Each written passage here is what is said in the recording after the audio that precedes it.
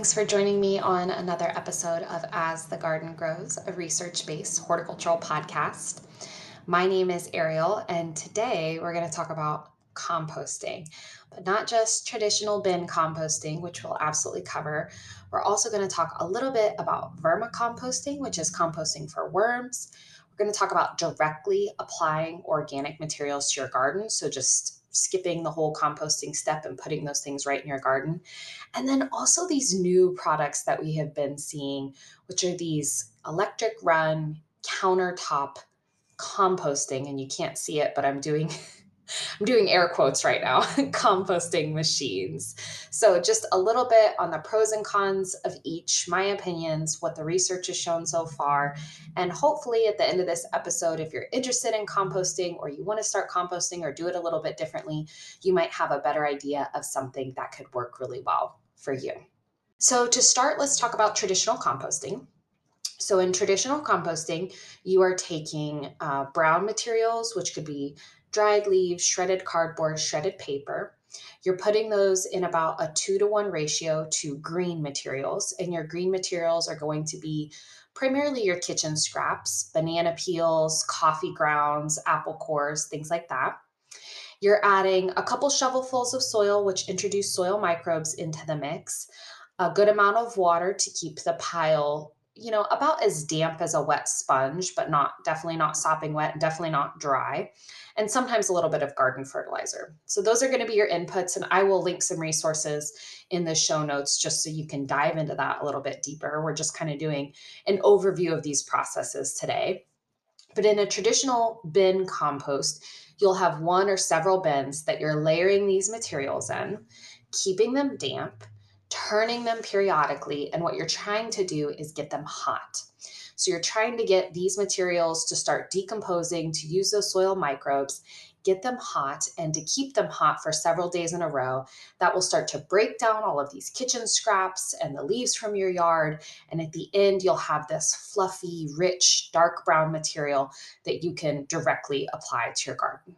And so that's kind of traditional compost. The pros of traditional compost: you're working with the environment, you're working with natural soil microbes to do this sort of breaking down process. You can reduce what's going into the landfill, so you're not filling up your plastic trash bags that we know take thousands of years to break down in the landfill. You're taking waste that you generate in your home and in your yard, and you are breaking it down, you're turning it into something really, really valuable. I mean, anybody that has bought a bag of compost knows how expensive it can be. And sometimes what we buy at the store isn't very high quality. You know this is going to be high quality because you made it, and you're putting it right back into your garden. You're adding nutrients into your garden, improving your soil. If you have a really heavy clay soil or you have a sandy soil, compost is the best way to make that more of a loam, which is what we prefer, that kind of lighter, fluffier soil texture. That's definitely the pros of traditional composting. But there are cons to traditional composting, of course. And I will be the first person. I have a traditional compost bin. I will be the first person to tell you gathering up the kitchen scraps is hard. I mean, you do it, but then they get moldy and they're gross. And then you kind of have to take this container or however you collect them of soggy, moldy things and, take them to wherever your bin is. You can incur some pest problems with the traditional compost bin. You definitely should not compost meats or anything that's too oily, like a pasta or sauce or anything like that. Those things do tend to attract, like raccoons in particular, possibly bears. If you have bears in your area, that's not something I deal with. So those are the cons. It's labor intensive to collect your food scraps, to haul them out. Usually compost bins are not right outside your back door. Mine isn't. Mine's in the farthest corner of my property, back behind my garage. And so, on a nice 60-degree day, it's not a big deal to take the scraps out after dinner. But when it's freezing cold outside, that sucks. It's not fun. So that's a big downside. And then probably another large downside to traditional composting is having to turn it. You'll absolutely want a pitchfork. Do not go out there with a shovel. It is going to be so heavy, so dense, but you need to turn it regularly in order to actually glean compost from your compost pile. And so what I find is people tend to get really excited about composting. They buy the bin, they do all the work, and after about a year, it's just a pile of crap and they haven't really turned it and they haven't really done anything with it. Those are the upsides and the downsides to traditional composting. Like I said, in the show notes, I will make sure to link some resources. So if you want to learn more about this, I'm not discouraging you from composting, but I think it's important that we're honest with ourselves about what we have the time, the space, the energy, and the resources to do. And traditional composting is a commitment. So I just want you all to be mindful of that as we're talking today. But there are some other sort of options out there.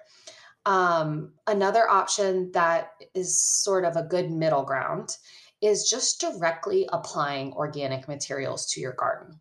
So, when I say organic material, I'm talking about something that was living that is now no longer living, that contains nutrients that can be recycled into the garden. So, banana peel is a great example.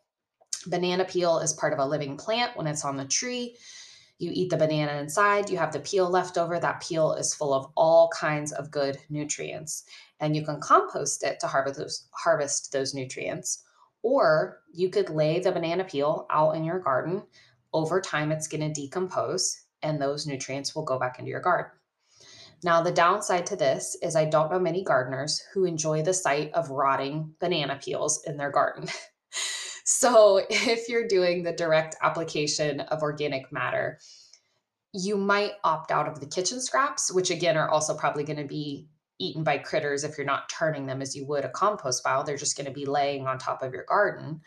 But this could be a great option if you want to chop up your leaves in the fall, apply those to a flower bed, maybe even put a little bit of mulch on top of them, leave them through the winter. Come spring, add a nice new layer of fresh mulch around your flowers. Over time, those leaves are going to break down and they're going to provide the same benefits as applying compost. It may not be as nutrient rich if you're only including leaves, but it's the same process. It's the same idea. It's the process we're trying to mimic that the earth does already. A large established tree drops leaves in the fall. Those leaves decompose. That's why when you walk through woodlands or you walk through forests, it's always this kind of damp, mushy area under trees because those are leaves from many years past that are breaking down. And so when we talk about directly applying organic matter to the garden, we're mimicking that same process. Now, be careful if you want to bring in like a hay or cut grass or anything like that. You could be reintroducing weeds into your garden bed. And that is where traditional composting, again, has another pro tick in their column.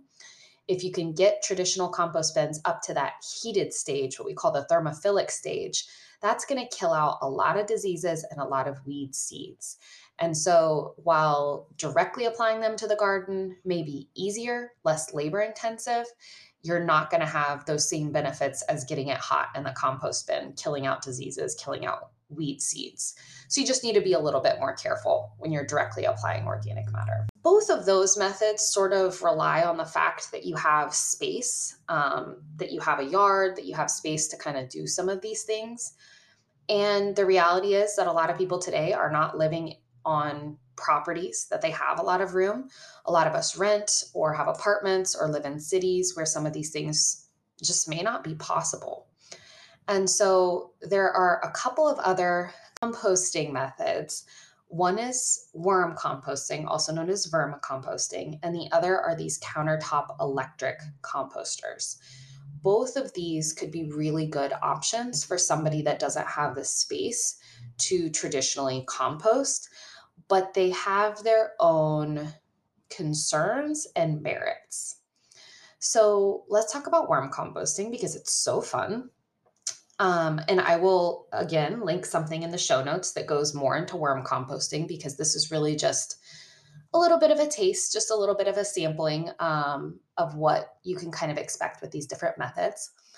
But when you're looking at vermicomposting using worms, you are taking, a lot of people use storage bins or tubs. You are keeping worms usually in your home, a lot of times in a basement, in maybe under your kitchen sink, somewhere cool that's not going to freeze but isn't going to get too hot. You are providing bedding for them, and then you are providing food scraps for them, your kitchen scraps, and they are eating those things and then turning them into worm castings, which are a type considered to be a type of compost. And so this is a really, really cool process. But there are a couple things, again, definitely check out the resources I'm going to link if you're interested in doing this. But there are some things that I want to make sure to mention before you jump into this so that we don't have like a horrible mass murder of our sweet little worms. The first is that they need drainage and they need air. They are living little critters. So as you're creating your worm bin, like I said, you can just roll up to a big box store and get a nice storage tote. Definitely try to aim for something longer rather than deeper. That will just give you a little bit more room. I'll talk about harvesting the castings and that'll make a little bit more sense, but think length. And you're going to want to drill holes in the bottom so that any excess liquid can drain out. You're going to want to build and then drill some a little bit in the sides, not too many, and then definitely in the lid so that there can be some air exchange. You want to be careful with the size of these because your worms can escape. So just think pretty small holes and do more rather than a couple larger holes. The lid can certainly have larger holes because they won't be up in that area, but definitely in the bottom, think smaller. So you drill your holes and then you're going to want to provide your worms with some kind of bedding. Usually shredded paper is the preferred media. Shredded newspaper works great. Don't shred the kind of slick paper that you get coupons on in the mail. The worms don't like that. So just think like dry print newspaper or office paper works great. Shred that up, provide that as the bedding for the worms. You do want to make it damp. And so make sure that you're using a spray bottle. You don't want there to be any sitting water, but just make sure that it's nice and damp. And then start adding your worms and your organic materials. So worms, you can definitely purchase them online. Make sure to do your research and that you have someone who's ethically growing or cultivating these worms. And do research on what types of worms are going to create the most compost, are going to be the best feeders.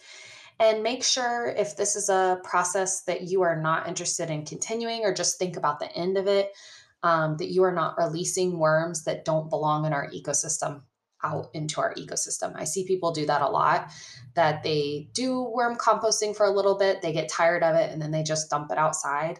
A lot of times those worms are going to die, especially in Kansas over the winter. But it's just not a great idea. If you're done with your worms and you don't want to do it anymore, my personal favorite is to find somebody with chickens and let them have at it. That's a great way to feed the chickens and make sure we're not releasing anything that doesn't belong in our environment. But you order your worms online, or the other great example is you would be really surprised how many people keep worm bins. Like, I know this seems like kind of a creepy or kind of a weird thing, but a lot of people do this. And so reach out on social media, reach out to your gardening friends and see who knows somebody that has worms. Because if they have worms and they're using them for composting and they're doing it properly, they probably have more worms than they want. Worms will repopulate pretty quickly.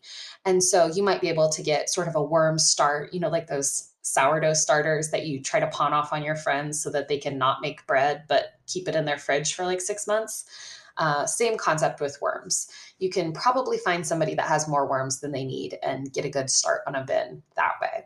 So you have your bins, you have your holes, shredded newspaper, it's damp, you add your worms. And then the reason I was saying before that it should be a really long bin is you want to put food scraps, think apple core, banana peel, coffee ground, the bottoms off of your onion or your garlic if you're cooking, celery stalks, anything like that.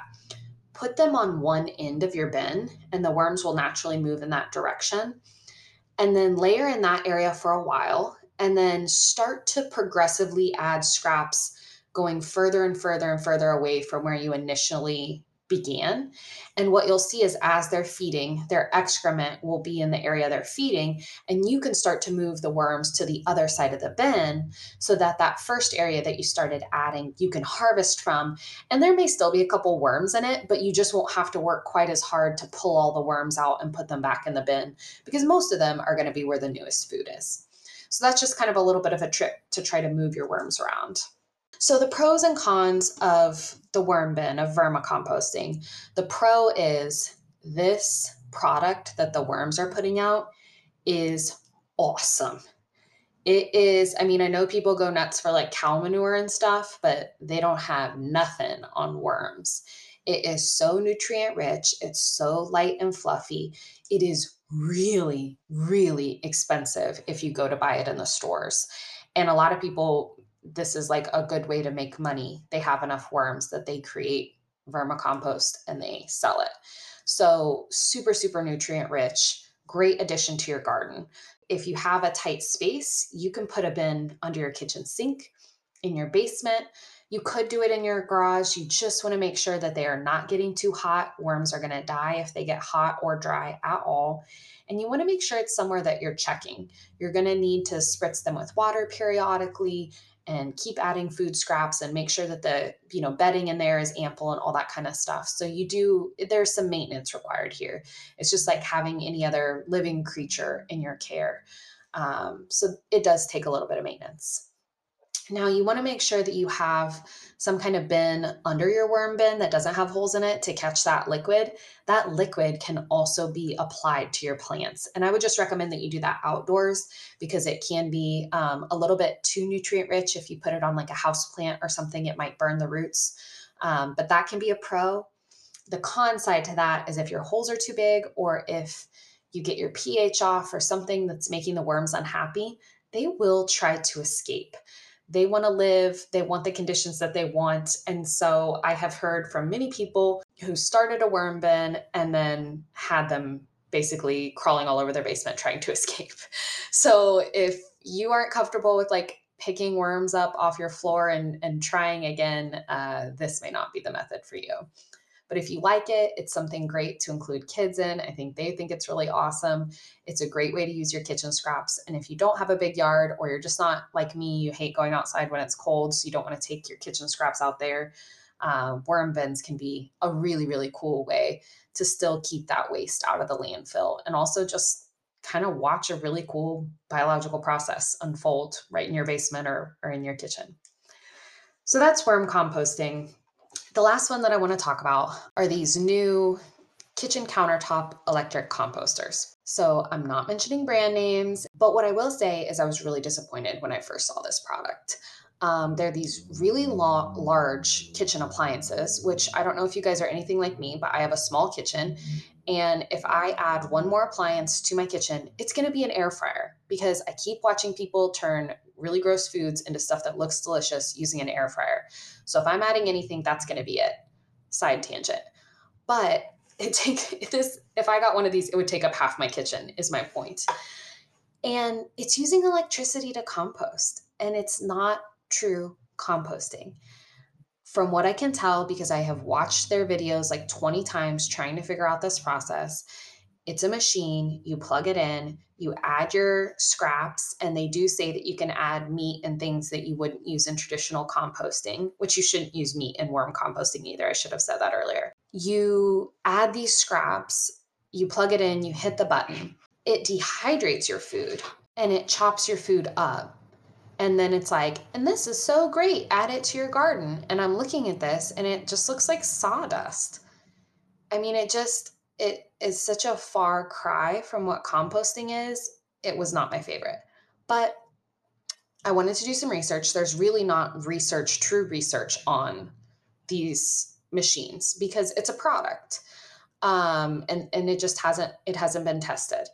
So I was looking at sort of the company's claims, and I want to give them a little bit of credit because their goal is to keep food out of landfills. And I think that's really admirable. I think that we waste a lot. I think we all need to be more cognizant of our impacts on the environment and our footprint.